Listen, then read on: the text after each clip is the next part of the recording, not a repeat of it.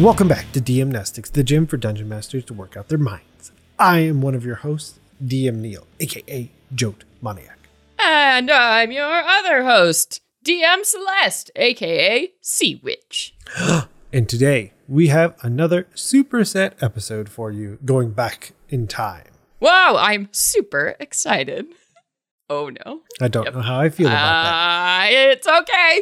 So, on this one, the original episode was called Tipping the Scales. Ooh. Because it was basically, we posted a whole bunch of pictures about dragons and then taking the time to flesh those out of like their name, their locale, minions, special attacks, everything you could possibly need to drop a dragon into your game. I'm so excited. I feel like dragons never get enough lore love in this latest installment of D&D. So I'm very excited to hear what you all come up with. I will take a moment to wholeheartedly agree that they at some point became more hit points than... Yeah, more like, beasts instead of these like ancient powerful beings. Yeah, so definitely check this episode out to learn how to add some dragons. Also, at one point, I think we create one where it's a red and a black combined. So, whoa! Watch out. Let's do all the magic combinations. Done. But with that, let's head to the workout already in progress. Well, I think that's smashing. And admittedly, this one got a lot of love from the forum users. So much so that number 3, within the span of like 30 minutes, got 3 entries because the people hadn't realized that other people had been posting entries. And it's amazing. And I think it actually works if if a dragon was going to be chosen. I think this one works the best because it almost looks like a storm cloud formed into a dragon spitting lightning. And so I feel like through the history of Deimbe, this epic storm cloud has hit the world several times, and these are the tellings of why it was and how it was. But each generation giving it a new name. Yeah, and rather than tell you all about the 3 entries, we went ahead and chose some different ones. So for the first one, it's from DM Starhelm, and the name of the dragon is Vacuvinos, the Perfection, also known as Vacuvinos the Mad, though none would dare say this to his face. And the picture for this one is kind of it looks like a white dragon, but deep, deep within a forest. So I don't know if maybe the forest is far enough north that it gets cold enough that could work or what, or if it's more of a chameleon dragon because the back half looks more dark and possibly green. And yeah, so I'm not really sure which one that is, but there is a knight on a horse trying to walk up to Vacuvinos. And the reason for notoriety for this dragon is that it demands a toll of tribute to any who would pass through his forest domain. In its lair, the Towers, a sprawling forest of giant sequoia or redwood-like trees that the King's Road runs through. His lair specifically is one of the massive trees, hollowed out and fortified with defenses and traps to protect his horde, which is super awesome. As someone who lives in California, I have definitely seen trees that might fit that bill. So the minions of Vacuvinos. Vacuvinos has enthralled and unified the various tribes of humanoids that once lived in his region of the forest, including lizard folk, gnolls, goblins, and bugbears. They serve him slavishly and treat him as a god, because if they refuse, he devours them. Makes sense. Very dragon-like. He also has a family of powerful trolls that serve as his lieutenants. Special attack. Vacuvinos has a powerful hypnotic gaze he uses to cow and manipulate his subjects. When using his frightful presence feature, he may choose to charm instead of frighten. That's super cool. And terrifying. I mean, as crappy as it is to be in a dragon fight and half your party just run away for the next 10 rounds, to have half of them turn on the other half, oof, Yikes. Bad news. Some additional information that DM Starhelm put in for us is that Vacuvinos is quite mad and truly believes he is the pinnacle of perfection and has ascended to godhood. This madness might also explain why we have a white dragon in the forest. Yeah. So there's that. He thinks he's in the tundra, but he's not. Not so much. He demands tribute of all who would use the king's road that passes through his domain. His minions worship him and constantly pillage and raid whatever they can give to him for further tribute and try to earn his good graces. Fortunately and inexplicably, he has so far been quite merciful to those who quickly surrender tribute. So far, nobody has been brave enough to take up the task of removing him, and until the situation escalates, the kingdom around him reluctantly views him as a necessary evil. I like how it just says the kingdom. Yes. Like, the area. There's a kingdom in this world that's just called Kingdom. I think it's also impressive that he came up with all that cool stuff coming out of a 12-hour overnight shift. I would be way more tired and probably have not gotten on the forums, but it shows the commitment level of our awesome community on the forums. Agreed. The next one we're going to highlight was posted by GM Yoshi, who I'm pretty sure Yoshi's a dragon. I'm not totally, up on my Mario lore, but he seems like a dragon to me. He's got some of the required components, but he's still kind of like in baby mode.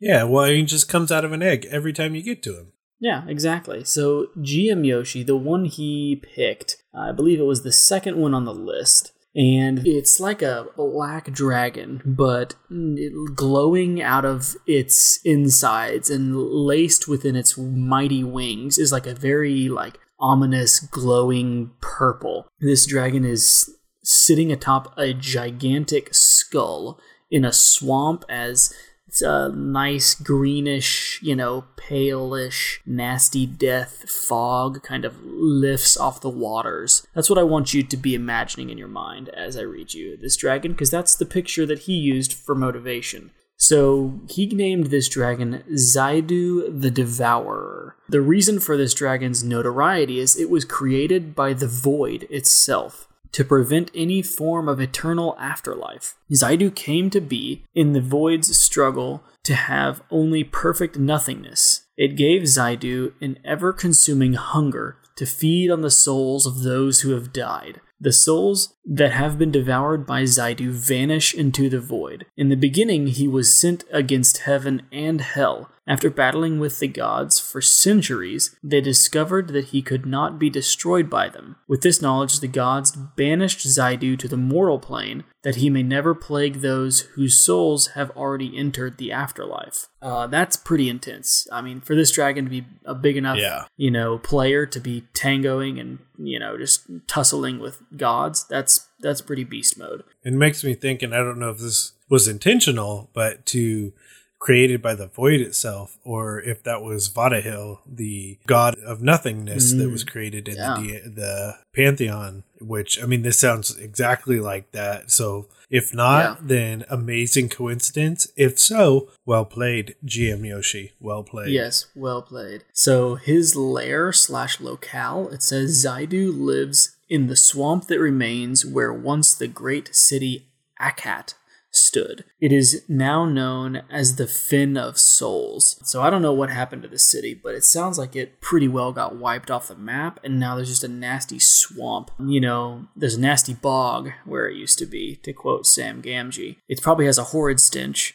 and I wouldn't be surprised if there were dead things, dead faces in the water. Zaidu is a scary dude. His minions, being a servant of the Void, Zaidu has the aid of any lesser Void servants. So he doesn't really go into detail about what those are, but that gives us, the liberty of thinking about what those could be, or maybe fleshing those out in a later DM Nastics challenge.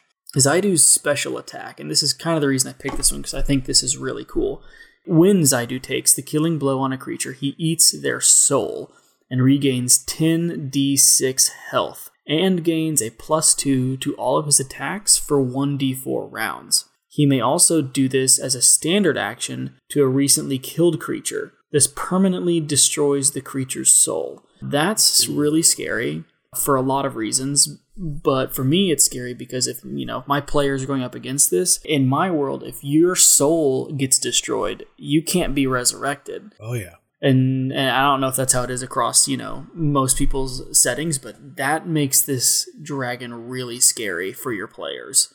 I mean, for me personally, I would think short of a campaign specifically to go get go reform, recreate something like an epic high-level quest to get that person's soul back, it's done. There's no wishing, there's no wanting, it's over. And I'm sure most of you probably wrote off the film Gods of Egypt as going to be a ridiculous, over-the-top film, which it was, but I recently saw it with my young nephews, and that's kind of the plot of that story, is basically a mortal is trying to get his girlfriend's soul back, and so he kind of gets involved with this giant battle of the gods to try and get her soul back. So go see it. It's actually pretty exciting and fun. All right. We've got a dragon to make up. And yeah, we do. Like I said, this one has seen more than enough love, and we have one dragon to choose from. So there's that. We have to name it. I mean, this name doesn't really fit, but based off the picture. So the picture, for those of you who are not on the forums currently while you're listening to this episode, is a huge red dragon, but to say he's a red dragon is kind of a falsehood. He also has black wings, kind of like a blackish chrome stripe down the middle. He has in his chest a golden orb of some kind, and he also has one of these in between his two eyes. So part of me wants to name him Tony Stark, but I don't think that would really fit with the setting. No, I don't think so either. But I'm totally going to make his special attack be a beam out of that chest orb. Nice. So what do you think for a name? Well, I always cheat. It's not cheating. It's using the tools at my disposal. Exactly. Fantasy name generator. Yep, ever-changing book of names. All right. What do you got for me? I have Nakezindrin. Nakezindrin. Love it. Done. So Nakezendren. Nakezindrin. And I want to say, well, okay, so that was our first question, and by far the hardest. What is our next question? Reason for notoriety. Easy enough. Nakezindrin has notoriety because she is, in fact, two dragons forced together by whatever we want to say that golden orb in the chest is. Yes. Because essentially it's a combination of a black and a red, and they've been fused together by some crazy magic, but that chest piece is the key. Yeah, it is. Wow. Brilliant. The lair, the locale. I mean, we could go with the picture, which has them in like a frozen wasteland, or we could come up with something else. It doesn't make a ton of sense, but... No. Maybe deep within the earth, after being merged into one. It just Get out of my head! I can't. Get out of my head! I gotta be. That's amazing. That's exactly what I was thinking. I would say like the upper Underdark area. Yeah. Wherever that sits, but easy access to human flesh.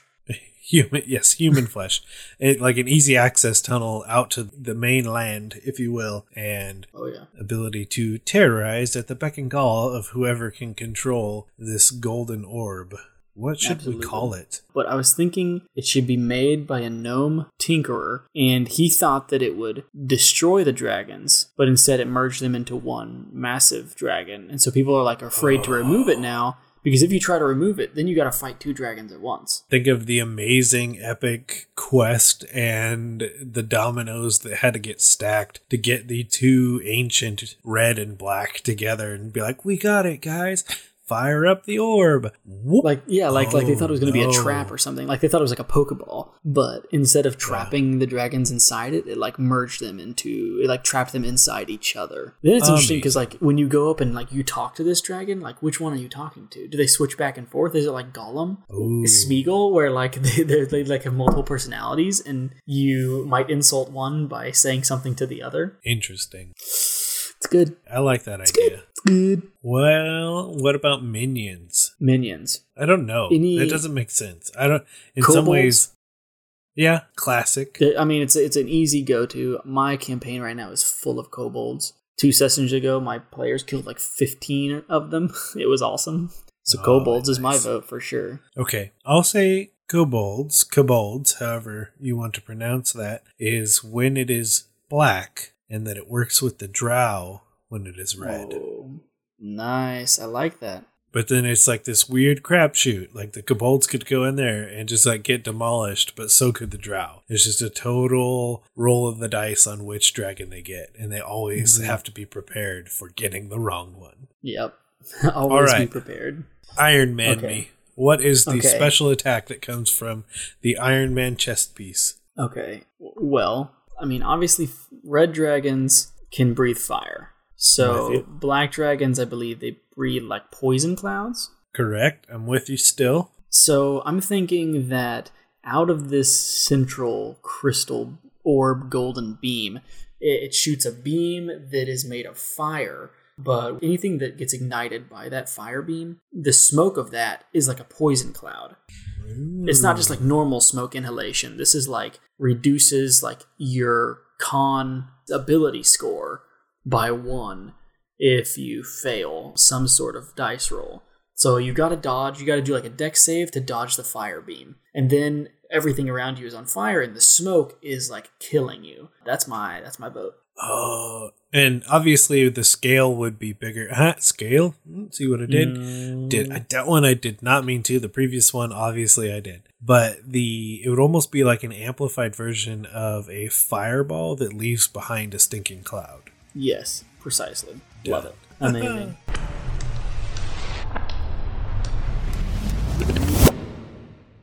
Man, that was amazing. Whoa, whoa, whoa, whoa. But I don't know if you liked that episode and you want to, you know what you should do? Maybe you're listening on your phone. Just pull up your phone. Go to the app. Leave us a review. It's great. Whoa, give us some stars. You could just tap a button and give us some stars. Done.